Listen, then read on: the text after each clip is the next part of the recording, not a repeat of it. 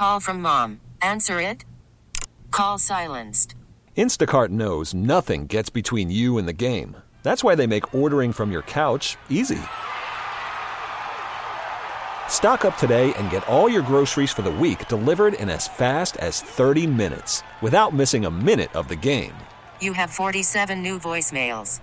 Download the app to get free delivery on your first 3 orders while supplies last.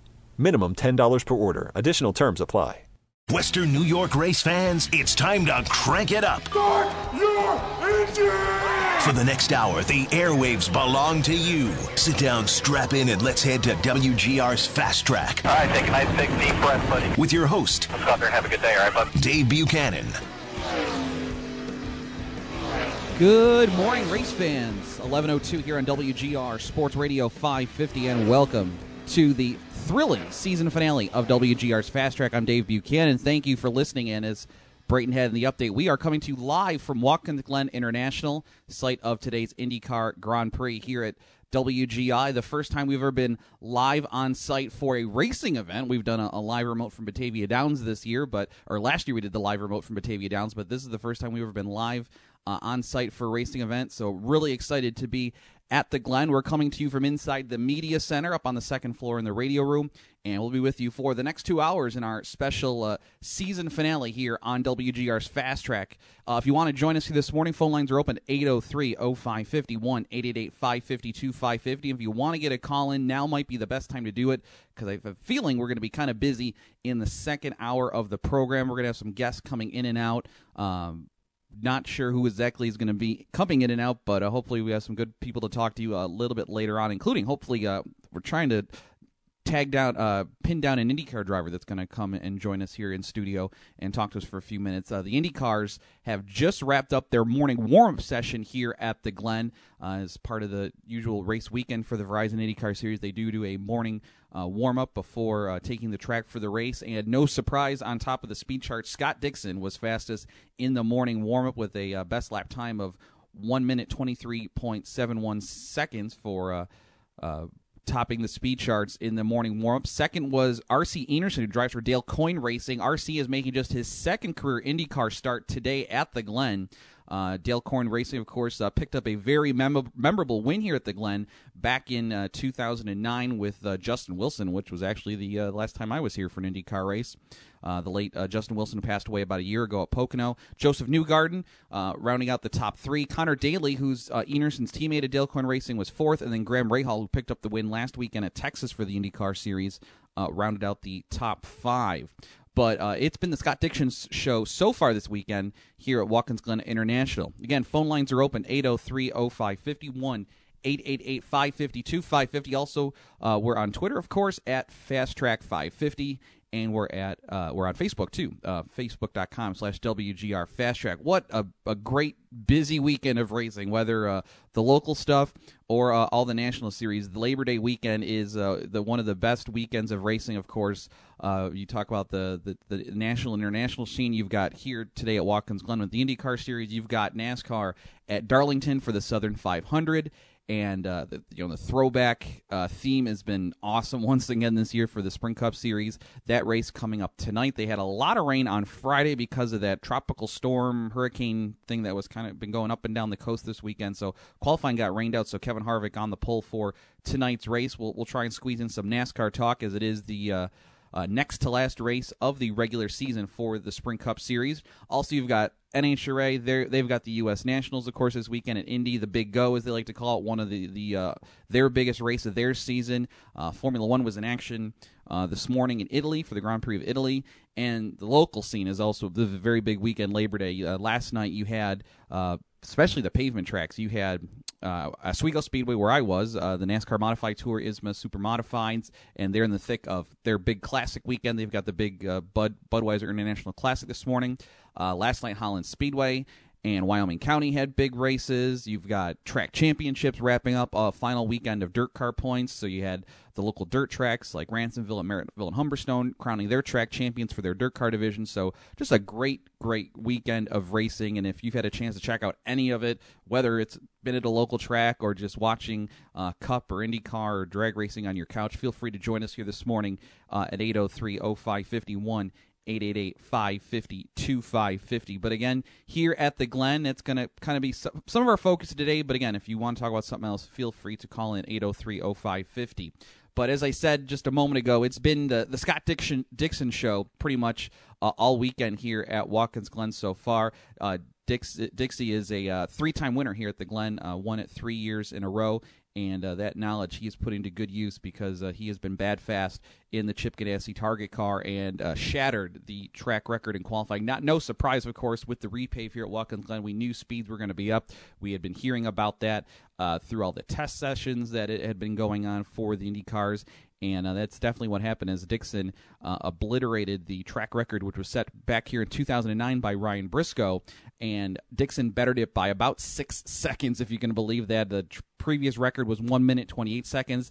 Dixon on the pole today with a lap time of 1 minute, 22 seconds. So Dixon very fast, but pretty much almost the whole field was faster than the existing track record, except a couple of cars that had some problems during qualifying. But the large majority of the field faster than the track record. It will be Dixon on the front row. Will Power, who's trying to remain in the championship hunt, comes into today second. This is the last race in the IndyCar series season, by the way. So Will Power trying to catch his teammate Simon Pagenaud, who we had on the show earlier this year. So he will start second as Will Power. Sebastian Bourdais, the Frenchman, will start third, even though he ran out of gas on his at the end of qualifying. He will still start third today. Elio Castroneves rolling off fourth. Tony Kanaan rounds out the top 5 starters. And then you've got rookie Max Chilton, who had a very impressive qualifying effort. He made the Fast 6 qualifying yesterday, so 3 Chip Ganassi cars in the top 6 days. He rolls off 6th. Then you got Pagenaud in 7th, the points leader, as we said. JPM, Juan Pablo Montoya, who's had some memorable runs here in both IndyCar and in the Cup Series, of course. He starts 8th today. Jack Hawksworth 9th, and Mikhail Aloshin, the Russian driver, rounding out the top 10. Just outside the top 10 was, as we mentioned, rookie R.C. Enerson, who was second quick in the morning warm-up session. He qualified 11th, so a good run for him, too. A couple of rookies inside the top 11. Some other notable names, Joseph Newgarden's 12th, James Hinchcliffe 13th. Some controversy for him and couple drivers during qualifying yesterday, actually.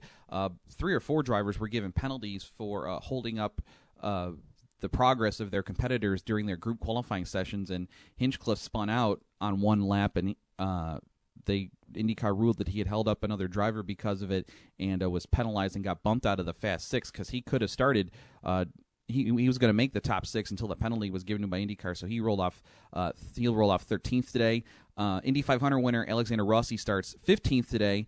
Marco Andretti 18th, Ryan Hunter-Reay 19th, and Graham Rahal back in 20th. So some big names, including some of the Andretti Autosport and Rahal Letterman drivers starting deep in the field today here at Watkins Glen. Race gets going at about 2:30 today.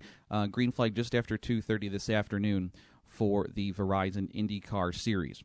Again, 803-0550, 1-888-550-2550 as the IndyCar Series returning here to Watkins Glen for this gorgeous day, by the way. I didn't even mention that here off the top, but what a fantastic day here at the Glen, and I'm sure in the Buffalo area as well, too. Just a gorgeous Labor Day weekend, and just had a gorgeous drive in this morning. Stayed overnight in Auburn in between Oswego and the Glen here. I stayed overnight in Auburn, had a nice picturesque drive down Route 414 this morning alongside Seneca Lake, and just a great view coming in to the racetrack this morning. But they got a great day for it here at Watkins Glen, as it seems like the Glen has been in a weather bubble compared to some of the NASCAR tracks. Of course, this whole month of August has just been rain central for a lot of the tracks, especially the NASCAR tracks, except for the Glen. Of course, Glen had their Cup weekend about a month ago. It was gorgeous, but you've had tracks like Pocono, Darlington this weekend. They'll have a great day today for the race, but Friday they had like 4 inches of rain because of that tropical storm, and Road America with the Xfinity Series had rain, and just a lot of tracks. Even Bristol, of course, had the night race postponed till Sunday afternoon, so a lot of tracks dealing with some weather. But Watkins Glen, Michael Printup, he should head to the casino after today because he's hit the jackpot weather-wise here for his 2 big weekends, and just a great day for it. So it should be a gorgeous day here at the Glen for today's race. Again, 803-0551, 888-550-2550. Real quick, we'll squeeze in the Cup race tonight, the Southern 500 at Darlington. As I said, field set by owner's points because qualifying was rained out on Friday. NASCAR could have moved it to Saturday, but they wanted drivers to concentrate more on race mode practice, so they just washed out qualifying and set the field by points. So it'll be Harvick and Keselowski on the front row, Carl Edwards and Kurt Busch in row 2. Carl Edwards, the defending race winner of the Southern 500. And then you got Joey Logano, Kyle Busch, Denny Hamlin, Martin Truex, Jimmy Johnson, and Matt Kenseth rounding out your top 10 starters today. The next to last race before the chase begins, and we had a bit of a shakeup in the chase. I sat last week and I said, the chase field is set. There's not going to be any changes in the chase. And, of course, Kyle Larson went out last week at Michigan and proved me wrong because he went out and picked up his first career win last week in the Sprint Cup Series. And what a drive it was for Larson, and he just bumped himself into the chase and proved me wrong. I said I didn't think anybody else was going to win these last 3 races, and we had Jordan Bianchi last week on, and he said he thought Larson was going to get it done, and he was correct because it was Larson getting the win, and he's in the chase. So that makes things a lot more interesting here for today at Darlington, and this coming Saturday at Richmond, of course, for the regular season finale. Makes things a little more interesting as it bumps, Ryan Newman. He's now the first car outside looking in, and he's only 15 back at Jamie McMurray. So things will be a little more interesting to watch for that final spot in on points. With other guys little ways out, they're going to need a lot of help these 2 races if they're going to bump their way into points with guys like Casey Kane, Trevor Bayne, and Ryan Blaney. But the battle will be here between Newman and McMurray and Austin Dillon and Chase Elliott to see who makes the chase in on points for the 2016 chase for the Sprint Cup. But now Kyle Larson is in, and Larson he's 15th in points, but he gets bumped over Newman because of the win, of course, and being in the top 30 in points. So right now, it might be unprecedented that we actually have 3 drivers. 3 drivers kind of have to bump some drivers out based on points because they've got to win and inside the top 30, and we've got 3 right now between Buescher, Stewart, and Larson, as James Buescher still in the top 30 just by 7 points, though. So Buescher had some mechanical problems last week at Michigan, so he'll have to mind his P's and Q's for these final 2 races in the regular season to see if he can still make his way in because, of course, it's not a done deal. He's still got to stay in the top 30 for 2 more races to advance to the chase. Of course, with Darlington, you've got the throwback theme. We've kind of talked about it, but what a great promotion it's been since they moved the Southern 500 back to Darlington last year and now this year. All the cars with the different retro paint schemes. You've got NBC going in full in with it with their TV broadcast. You're going to see Ned Jarrett and Ken Squire on TV tonight. You're going to see old school graphics. It's going to be a ton of fun, and the teams have been really putting it up. You've got Tony Stewart. He's got the Tony Stewart's got the throwback Bobby Allison paint scheme with the Coca-Cola, and the crew has gone full, and they've got the old school 70s pit crew uniform, so it should be pretty cool. Again, 803-0550, 1-888-550-2550. Sorry about that. We're just doing some producing here on the fly. Apologize for the delay, but we're going to be bringing in a guest here in just a minute. As we are, again, live here from Watkins Glen International for today's IndyCar race here at Watkins Glen. And walking into the radio room as we speak, a friend of the program we've had on many a times here, John Oriovitz from ESPN.com with his son Patrick, having a fun road trip before school begins. And John is going to sit down here and join us here in just a second. John, good morning. Great to do this in person for once. Hi, Dave. It's a rare honor, isn't it? I know it's great to have you up here, and what a great weekend for IndyCar to be back at Watkins Glen, and they've hit the jackpot here weather-wise. It's going to be a great show today. Man, it's been spectacular. The last time I was here, I came out here, I don't know, last summer or the summer before. Patrick and I actually came to the town for a couple of days before going to the IndyCar Pocono race.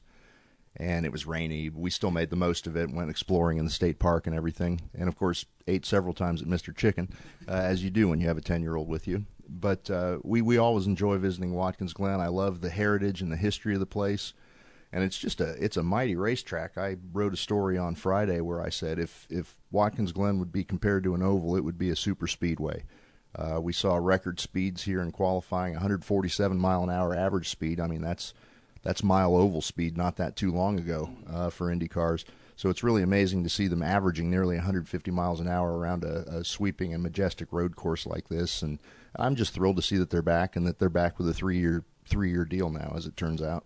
It seems like the 2015 season or 2016 season, it's kind of like the reunion tour, I guess, for IndyCar. You've had Watkins Glen, the late edition, back in the schedule, going back to Phoenix, going back to Road America. A lot of great venues are back on the IndyCar schedule now. I think that makes a lot of people, certainly within the paddock, happy. And whether it makes a difference to the greater outer public that understands and appreciates the history that those tracks had pre-1996 before the split. Elkhart Lake, or Road America, was phenomenal this year. I think the turnout there exceeded everyone's expectations. We've had a lot of times in the last 10 or 15 years with IndyCar where there have been tracks or markets that have been in danger of falling off the schedule, and they either barely hang on or they do make a comeback, and they're not supported by the fans. And at Road America, the place was packed. I can't say that it looked to me as full as it was in 1993 or 1995 in the Nigel Mansell and Jacques Villeneuve era, but the owners of the track called it a record crowd, and if they want to call it a record crowd, that's good enough for me. It was certainly the best camping crowd I've ever seen there, and it was great to be back. It's another one of those towns, and I sat, and Patrick and I were driving down the old track as we were going back to our hotel yesterday, and I wondered, how is it that these wonderful road racing facilities pop up seemingly in the middle of nowhere? There's a lot of similarities to Watkins Glen and Elkhart Lake, Wisconsin. The camping thing, not only for IndyCar but for the Cup Series, it seems like right now, especially up here in the Northeast and maybe even the Midwest, the tracks that have a great camping atmosphere, like here at the Glen, Michigan, Pocono, Road America, the tracks that have a really fun camping atmosphere seem like are doing the best right now, bringing in the fans attendance-wise. Yeah, I'd agree with that assessment. I think some of the most successful events that I've seen around the country this summer have been at natural terrain road courses like this, places that encourage camping, that have a beautiful environment for it, a natural habitat for it. There was a big crowd for IndyCar in Mid-Ohio. I was here for the NASCAR weekend here at Watkins Glen, and it was neat to see the place filled up. I'd been here 3 or 4 times for IndyCars 5-10 years ago, but it was neat to really see the place jamming the way you like to see a racetrack, with that kind of spirit and environment. So that's a challenge, and we're seeing a lot of oval tracks are facing attendance declines. And it seems like the ones that do have the hardy camping atmosphere, places like Talladega and Michigan, have been able to somehow hang on. But I think ultimately, if you look at all those NASCAR tracks that are hosting 2 races a year, there's going to have to be some form of contraction at some point. John Oriovich joining us live here from Watkins Glen International and WGR's Fast Track. Let's talk about the race today, John, and how is this not going to be another chapter of the Scott Dixon show, because he has been very fast so far this weekend, and he's a former 3-time winner, of course. Well, those are true facts, but as we've seen in the IndyCar series, the fastest guy doesn't always win. This series tends to throw out more full-course cautions and yellow flags than a series like Formula One. And, of course, they close the pits a lot of times and pack up the field, and it kind of artificially creates drama, and it doesn't let a race unfold the way it normally would organically, and sometimes the fastest guy is the one that pays the price for the circumstances. I hope we get a clean, fast race, because I would love to see 2 or 3 guys just, having a good, solid 60-lap sprint race today with these mind-boggling speeds. You think about it, if they go without caution, they're going to finish this thing in an hour and a half or so, which, that's highly unlikely given the propensity for yellows in the series. But it's going to be interesting to see if anybody can beat Dixon, and, of course, the subplot is the championship between Will Power and Simon Pagenaud. Of course, tires have been a big topic of discussion. The Reds, the grippier tire, but a lot of teams seeing the black tires work very well out there. I was trying to watch on the computer here some of the warm-up this morning. Some teams were out there on Reds. What do you think is going to be the best brand to go with today? I think what we're seeing is a situation where the track has so much grip that the extra grip afforded by the red tires is actually slowing them down. They have to have some ability to slide the car and move the car, and they may not be getting that at all on the Reds. So unless anybody's really learned a way to make them work or make them last, I think you're going to look at teams trying to minimize the stint that they run on the Reds, and that the majority of the race will be run on standard black tires. But the rules state is you've got to run the Reds for at least 1-2 lap stint. So it'll be interesting to see how that strategy plays off. When the first yellow occurs will play a big part in that. And there was some controversy during qualifying yesterday. A couple of drivers got some penalties for impeding the progress of their fellow competitors. And I know James Hinchcliffe was very upset, and he still seems upset because I saw him walk out of the drivers' meeting this morning. He was shaking his head, and he did not have a good look on his face. Well, I think there's one thing you can say about IndyCar officiating, whether it was through USAC or CART or Champ Car or IRL or whoever. It's consistently inconsistent. Anytime you have a fast track like this, it's a challenge to try to gap and maintain a place on the racetrack where you can run a flat-out qualifying lap. And even though they split the field into two groups, people were still getting blocked. I don't think anybody was doing it on purpose. But at the same time, when you've got 10 minutes for a session, you've got a choice of basically running 1 4-lap stint or two or 3 lap stints.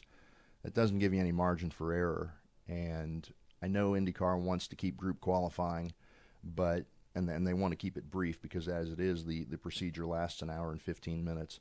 But at some of these longer tracks like Road America and here, they may have to accept that 10 or 12 minutes for a group or a session just isn't enough. John Orevitz, a couple of minutes left here. Can I ask you a NASCAR question? Is that all right? I know you're in IndyCar mode here this morning, but we got the news this week. Dale Jr. is going to be out for the rest of the year because of these concussion symptoms, and Alex Bowman and Jeff Gordon are going to split the 88 car for the rest of the season, the last 12 races or so. What do you think is possibly next for Dale Jr.? Do you think is he going to be back come 2017, or do you think we get a retirement announcement from Dale Jr. at some point before next year at February? Well, it's obviously, I talked to Dario Franchitti about it yesterday because he's a guy that had a history of concussions and spinal injuries that ultimately forced him to step away from the car on the advice of doctors. And Junior's, he wants to be in the car right now, and he's out of the car on the advice of doctors because they say, well, look, our tests say that you're not 100%, that there are functions that aren't working in your brain that should be. It's a sobering thought for NASCAR and for NASCAR fans thinking about the sport without Dale Jr. or a solid Earnhardt presence. That name has just been synonymous with stock car racing for the last 30 or 35 years.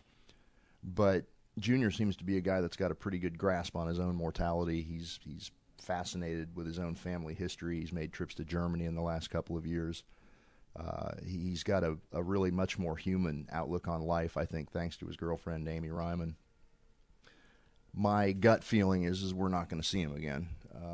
But I say that only from the experience of seeing guys that have had their bell rung a few times, and you can see that they've lost a quarter of a step. It's barely perceptible, but it's there. Dario acknowledges that he's had memory loss and trouble with certain motor functions. And the most encouraging thing about Junior is that he recognized that he wasn't himself. He went and he said, hey, he put his hand up, I don't think something's right here. It ended up costing him half a season in a race car, but at the same time, it may end up saving his life. I hate to be melodramatic like that. But at the same time, head injuries, concussions, they're a huge focus in the sports world right now. And when a high-profile star in a contact sport like this is experiencing what he's experiencing and frankly sharing it in the public domain, he's going to talk to the media again at Darlington this afternoon. It's fascinating to watch real life play out in real life, and I hope as a person and as a competitor, I hope for the best for Dale. And the biggest thing is the fact that he, on his own, said, like you said, something's not right here. I need to have this looked at and possibly step out of the car. I mean, in a sport like auto racing, where you're the alpha male, driving race car, risking, your life every time you get in the race car, just to have the guts to come out and say that says a lot about it. And you talked about how he has matured as a person, especially, of course, with the death of his father. But it just shows that he is thinking about long term, and that's a good thing to see from a race car driver.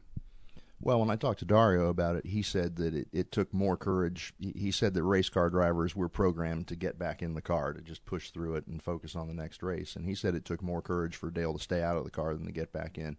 And I think that says it all. Dario's a pretty smart guy. He's obviously well-versed in the history of motorsports. And as he said of Dale Jr., he said, I'm a fan. And in the 4 or 5 years that I've covered a lot more NASCAR, certainly Dale Jr. has been one of the most enjoyable drivers to deal with. He's just so natural and real. If you get a one-on-one interview with him, he gives you his time and his attention, and you don't always get that when you get, especially with the top stars like that.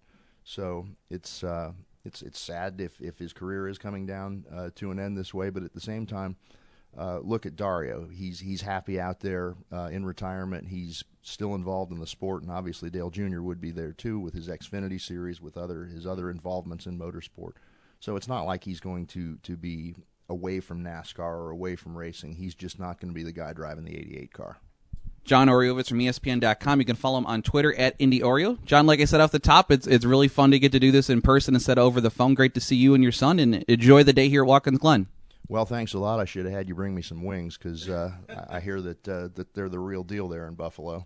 Yeah, we're kind of known for that. Actually, this is the National Buffalo Wing Festival is going on right now, actually, in the city of Buffalo. So maybe if we do get a caution-free race, you might be able to head out of here and still make it down to the city and check that out. Well, I don't think the boys seen Niagara Falls yet, so we'll keep it in mind for our itinerary on the way home. Take care. Thanks for joining us. John Oriovitz from ESPN.com. We're going to step aside here, take a break. When we come back, more live from Watkins Glen here on the site of the IndyCar race. It's Fast Track here on WGR.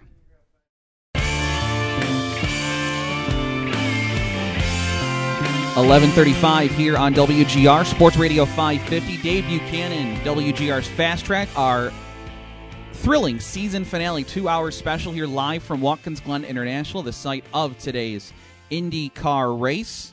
And apologize for the first segment there. When you have a very long opening segment like I do, and you're trying to get guests on, there's no chance to pause. So I had to stick my head out the door to wave John Oriovitz in to get him in here for that opening segment. So I apologize for the brief dead air in that first segment. But that's what happens when you're on your own, flying by the seat of your pants here, doing live radio. And the Guestapalooza continues here inside the Media Center. Is joining us right now, and I don't think we've had him on all season, from the Buffalo News. Larry Ott is here covering the race for the paper. Hi, Larry. Good to see you. Good to see you, David. Obviously, this wasn't on our itineraries when we were planning our seasons earlier this year. This didn't get added till May, but it looks like it's setting up to be a great day here at Watkins Glen. It is.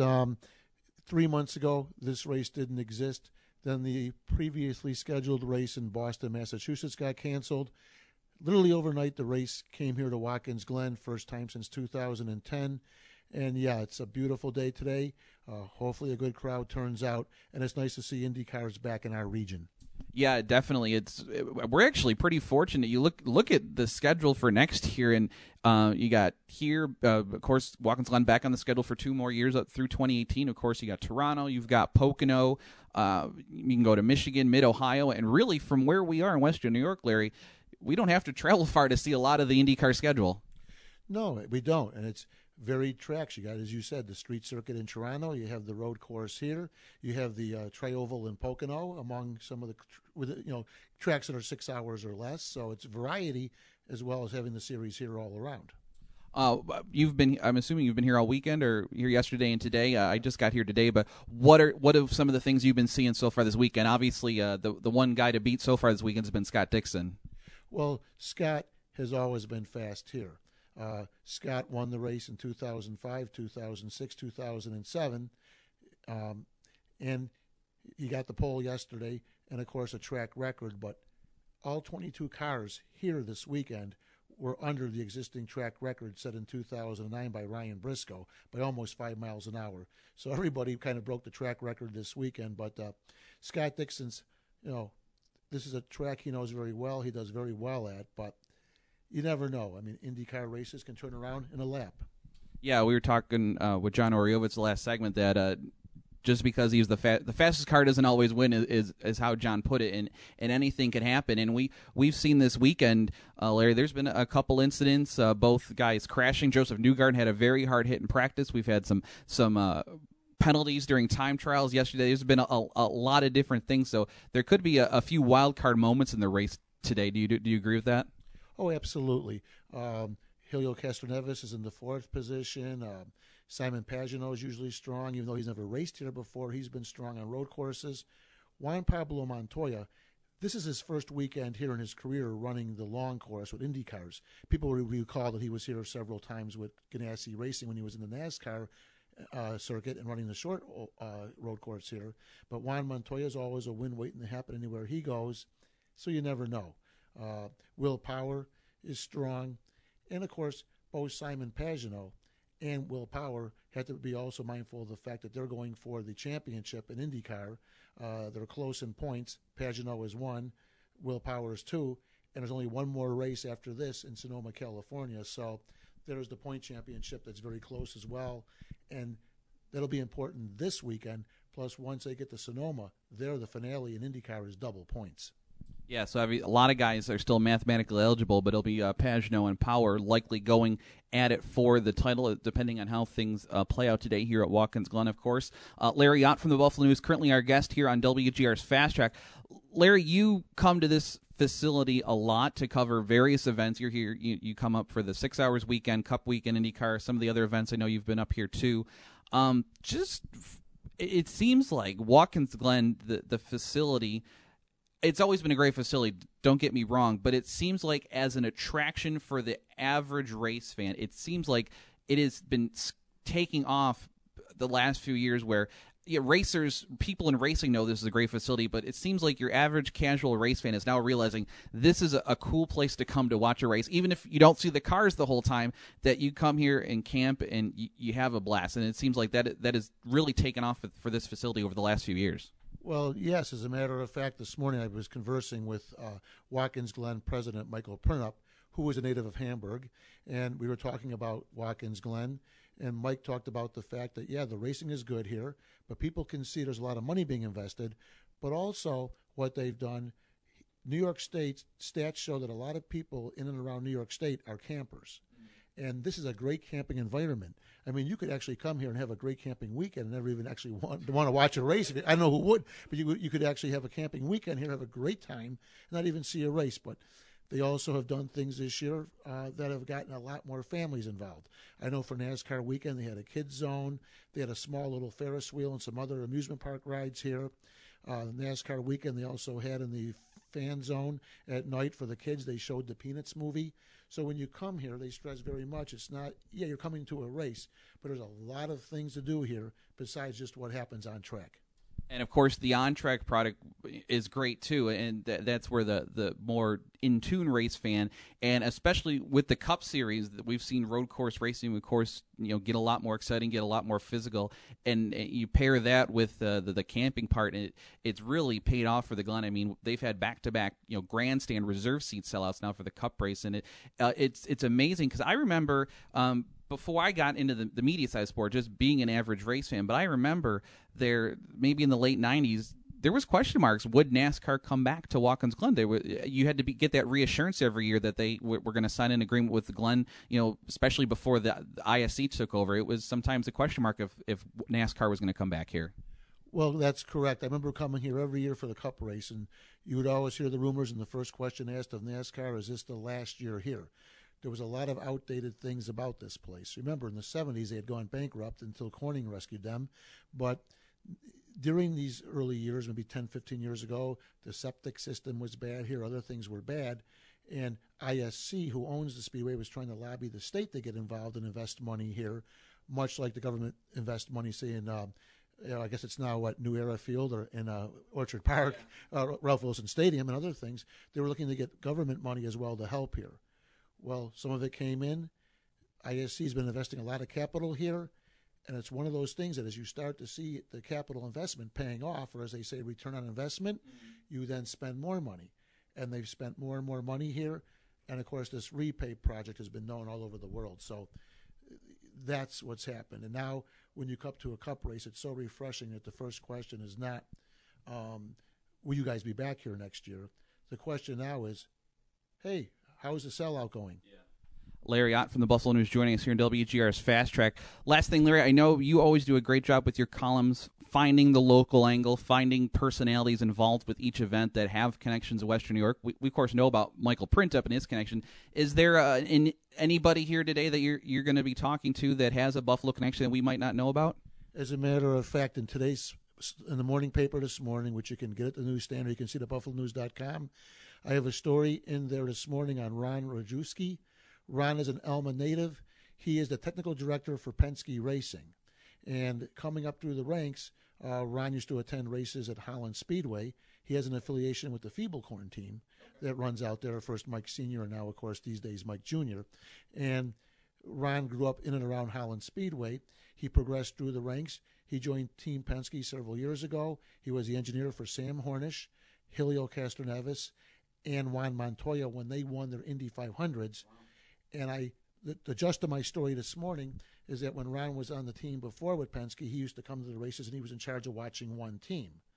Now he's a technical director. He's in charge of the engineers, and Ron's overseeing all 4 Penske cars that are in the race today.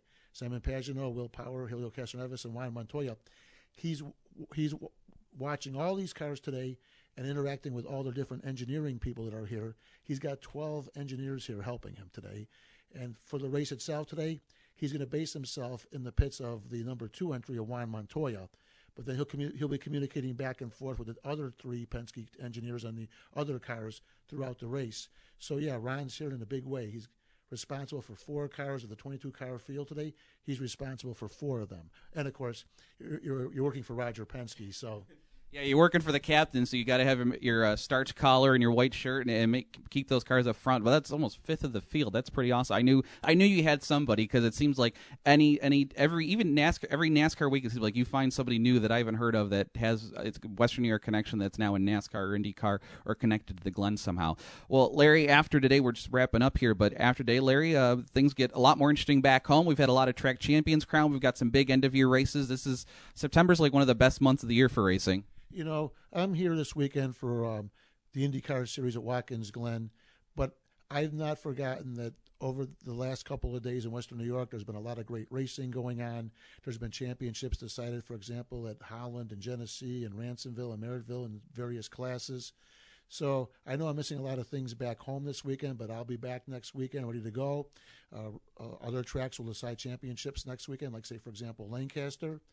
And then the weekend after that, I'll be to the final show of the season at Little Valley. Then just 3 weeks from now, I believe it is, I'll be 2 days at the U.S. Open at Lancaster. I'll be to one more drag race this year at Lancaster, then on to the fall show at Wyoming County. So there's a lot of important and fun races coming up in this last month of the season, and I'm going to try to get to as many as I can.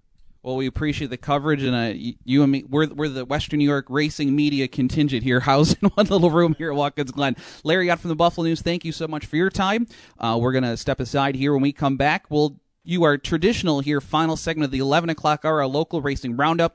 Got a few minutes with Ryan Susie recorded on Friday at Ransomville. He just locked up the Modified Track Championship at the Big R. So we get back, local racing roundup, Ryan Susie. But stick around, we've got a whole nother hour. And actually, I just got confirmation, IndyCar rookie R.C. Enerson is going to join us here live at the Glen at noon. So stay tuned. We're on till 1 o'clock. This is Fast Track here on WGR. Let's find out who visited Victory Lane this weekend. It's time for the local racing roundup on WGR's Fast Track. And we'll start Friday night action. Lancaster National Dragway. Zell Gaiman getting the win in top 8. Dave Sermachewski getting the win in the top ET. Guy Menard, first career win in Mod ET. Jim Thompson in TNT Hot Rod Series. Pete Marston, Sleds and Bikes. Dan Knabb in Street ET. And the Buffalo Street Outlaws, Mo Alfiki and Chris Halton got the win in the Buffalo Street Outlaws at Lancaster on Friday night. Drags are off this Friday. They've got the bracket finals in Pittsburgh, but the stock car season wraps up this Saturday night, the regular season that is, with season points finale for the 3 weekly divisions plus TQ Midgets. Ransomville Speedway on Friday, Kenny Wills won a caution-free 50-lap feature to round out the regular season for the 358 Modifieds. Ryan Susi won the track championship. You'll hear from Ryan in just a minute. Dave Conant got the win in the Sportsman, while Matt Farnham, who we had on the show earlier this year, picked up the track title there. Jaron Israel in the Street Stocks, Chad Lederhouse in the 4-cylinders, and Andrew Spurback in the novice Sportsman division. Freedom Motorsports Park, they had the Race of Champions Sportsman Series. Chad Chevalier got the win over Brad Rouse. Rush Late Models, Jeremy Wonderling, Al Brewer in the Street Stocks, Bill Weller Jr. in the Mini Stocks. Saturday night action, Wyoming County International Speedway. The first half of their big Labor Day weekend, Jacob Gustafson getting the win in the 4-cylinders. Rusty Smith won the big Sportsman SST modified race over TJ Potrabowski and Wayne Baker. They are racing today at the Perry Bull Ring, 3 o'clock. They've got the modifieds, full-blown modifieds on American Racer tires and Super Stocks today at the Perry Bull Ring. Other Saturday night action, Genesee Speedway in Batavia. It was J.J. Mazer getting the win in the crate late models. Got a text from his crew member, John, who follows us on Twitter and gives us some updates. They got the win there. Ray Bliss in the Sportsman over Matt Steffenhagen. 360 late models, Mikey Wonderling, Byron DeWitt in the Street Stocks, Bill Weller Jr. in the Mini Stocks, Eddie Kowalczyk in the Bandits there at Genesee. Holland Speedway last night, they had a big show too. Big long-distance races for the Chargers, Hornets, and Sportsmen, and George Gore III got the win in the Sportsman race over Amy Catalano and Jeff Brown, 75-lapper. Mark Hoke dominated the Pro Charger field. Louis Carbone got the win in the Hornets. Kyle Hutchinson in the TQ Midgets. Carl Villardo IV in the Legends. Daryl Phillip in the Rookie Fours, and Jim Steins in the Figure 8s. Merrittville Speedway last night. Kyle Rothwell won the mini stock feature, but Tyler LaFontese got the championship. Dave Bailey wrapped up the Hoosier Stock Championship with a feature win. Same story for Josh Slider in the Mod Lights. Paul Gabori won the Sportsman feature. Cody McPherson wrapped up the title. Pete Bicknell got the win and the championship at his home track in 350 Modifieds, and novice sportsman Dave DePietro won the feature. Trevor Wright won the championship. Merrittville Speedway, by the way, big question mark. I haven't talked about this enough. They got a big question mark going into next year. The Williamsons and Bicknells are selling the facility. If they do not find an owner, the track will not open under the current ownership next year. So they're looking for someone to buy it. There are some leads reportedly, nothing concrete to talk about, but there's some question marks going into next year at the Merrittville Speedway. Also tonight, Humberstone Speedway wraps up their dirt. Actually, the last weekend for dirt car points, but their track points I think go another week. But Sportsman late model street stocks, trucks, and mini stocks tonight at Humberstone at 6:30. Eric Rudolph won the big modified race there last weekend at Humberstone, the second annual Pete Costco Memorial. Okay, we're running out of time, but want to squeeze in here. Ryan Susi, who won the Ransomville Speedway Modified Track Championship Friday night. I recorded this with Ryan Friday after the races at Ransomville. Here's Ryan Susi on Fast Track. Well, Ryan, after winning a Modified Track Championship last year, did you think you were going to be able to come back this year and pull it off again? I'm going to say probably not. We did our homework last year and we had a good thing going, but when the track changed this year, you know, when the Atwells took over, they changed the track around, and we definitely struggled to start the season a little bit. So midway through the year, we were kind of wondering what we had to do to be successful. In the last few weeks here, we really found something. I don't know, the car just really reacted. We made some changes on some of the products we were using on the car, and it seems like I don't know, we dialed it in. I think tonight we actually had a 75 lap race car. Unfortunately, we only had 50 and we had all green, but the last 20 laps, thing just came on like a missile, and I reeled in Chad, and I think we were the fastest car the last 20 laps, but it was too late. But I'm real happy to do it the first time, and now to do it a second time, it's kind of surreal. Did you have a strategy going in tonight, or just stay ahead of that 42 car? It's $2,500 to win. We were going for the win tonight. Especially after last week, how fast the car was. We knew we were going to come with the same game plan, and just probably tighten it up a little bit because it's going to get a little slicker. And I think we made all the right moves. We didn't scuff our right rear enough. It took too long to come in the feature. I think that's why we kind of lost some spots early and got stuck in traffic. But once it really took off, the car was a missile. It was just unfortunate that it didn't get yellow. But congrats to Kenny. He was real fast. Rookie driver coming out winning 2 races, one of them a real big one. It's a pretty awesome season for him.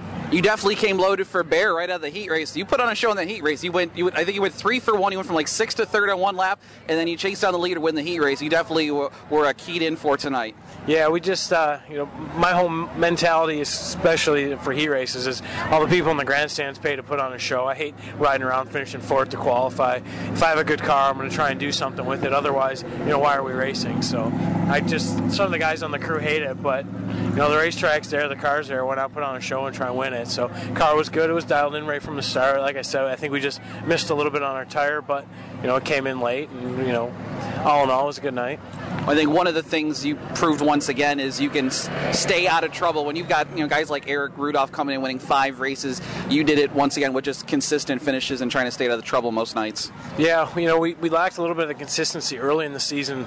Like I said, adjusting to the track, it was just a little different from what we were used to last year. Last year we were on the 400 compound a lot of times and just doing different things. This year it seemed like the way they were preparing the track, it was kind of hard to judge what the track was going to do. Some nights it would be real heavy when you'd anticipate the track was going to be real slick, like you'd have a hot summer week and you'd come here and the track was super bitey with a big cushion. So it was kind of hard to really pick, but the last month or so we had a good game plan and really, made the right calls when it comes to the setup. Wrapping up the season tomorrow now at Merrittville, where you're still mathematically in the hunt for the championship, but what has been the year at Merrittville been like for you? We've been all right. Unfortunately, we never visited Victory Lane, so hopefully we can do that tomorrow.